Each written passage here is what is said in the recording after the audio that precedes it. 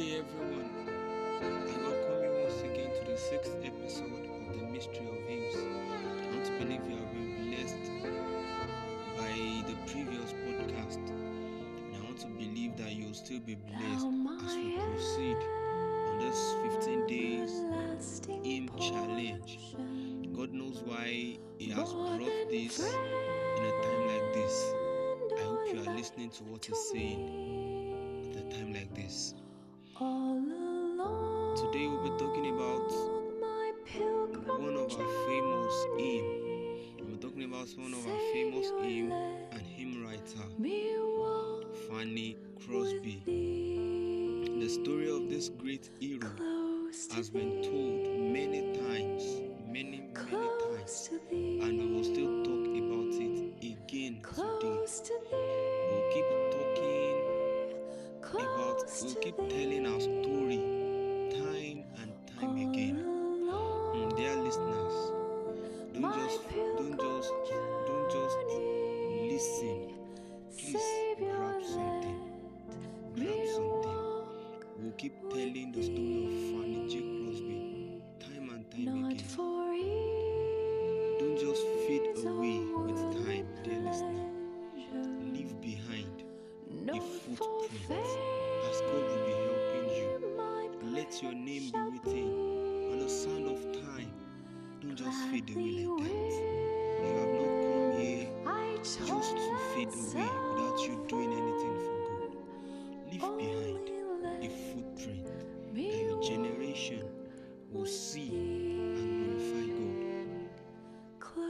Fanny J. Crosby was given birth to in 1874. She was born in a little village of southeast Putnam County, New York. 6 weeks after her birth, she lost her eyesight. Her eyes became inflamed.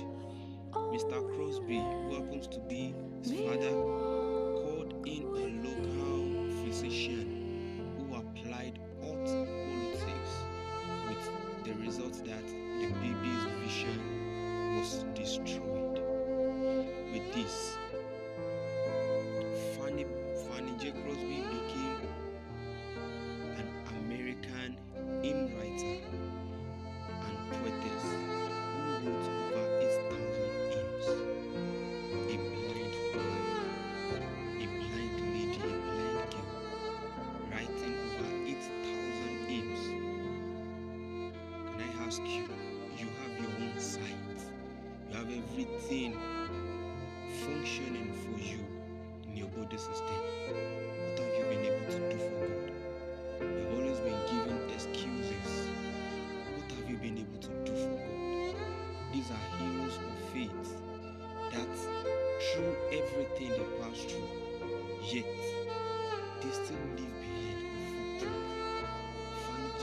Crosby happens to be a blind woman, and yet she wrote 8,000 hymns. She wrote 8,000 hymns. I hope your heart will be challenged this today. That is not about your background. Stop complaining about your background. Do not allow your background to put your back to the ground. She wrote about 8,000 hymns in her lifetime. How are you using your lifetime? This one life that God has given to you, are you making use of it wisely to profit His kingdom? The truth is, you cannot find your relevancy outside God. Yes, I need to say that again. You cannot find the relevance outside God. On this journey, if you prioritize friends more than God, if you prioritize work more than God, if you prioritize wife more than God, you will fail woefully. For whosoever that will follow me must leave his father and his mother. Another portion says, must deny himself and take up his cross daily and follow me. Your walk with God, your walk is with God alone.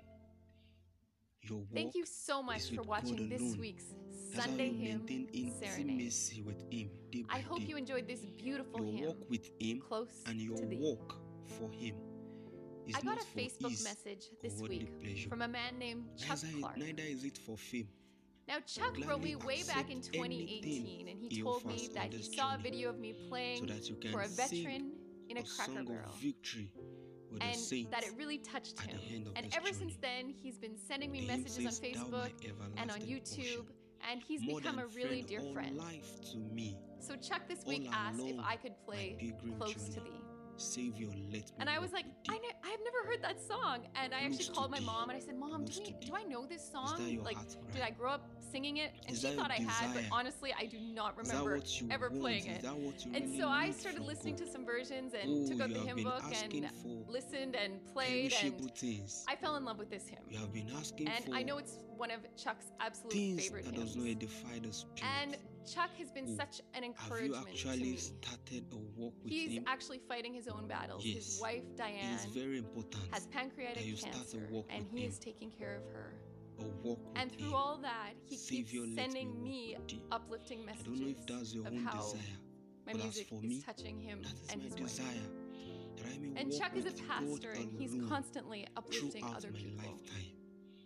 So I wanted to uplift him and his wife, and I wanted to dedicate this beautiful hymn that God will be looking for a man to depend on. And I hope that it encourages you to be close to Him. I hope this short podcast. The words of this song are so beautiful and so profound, I would like and so to sincere. have your feedback.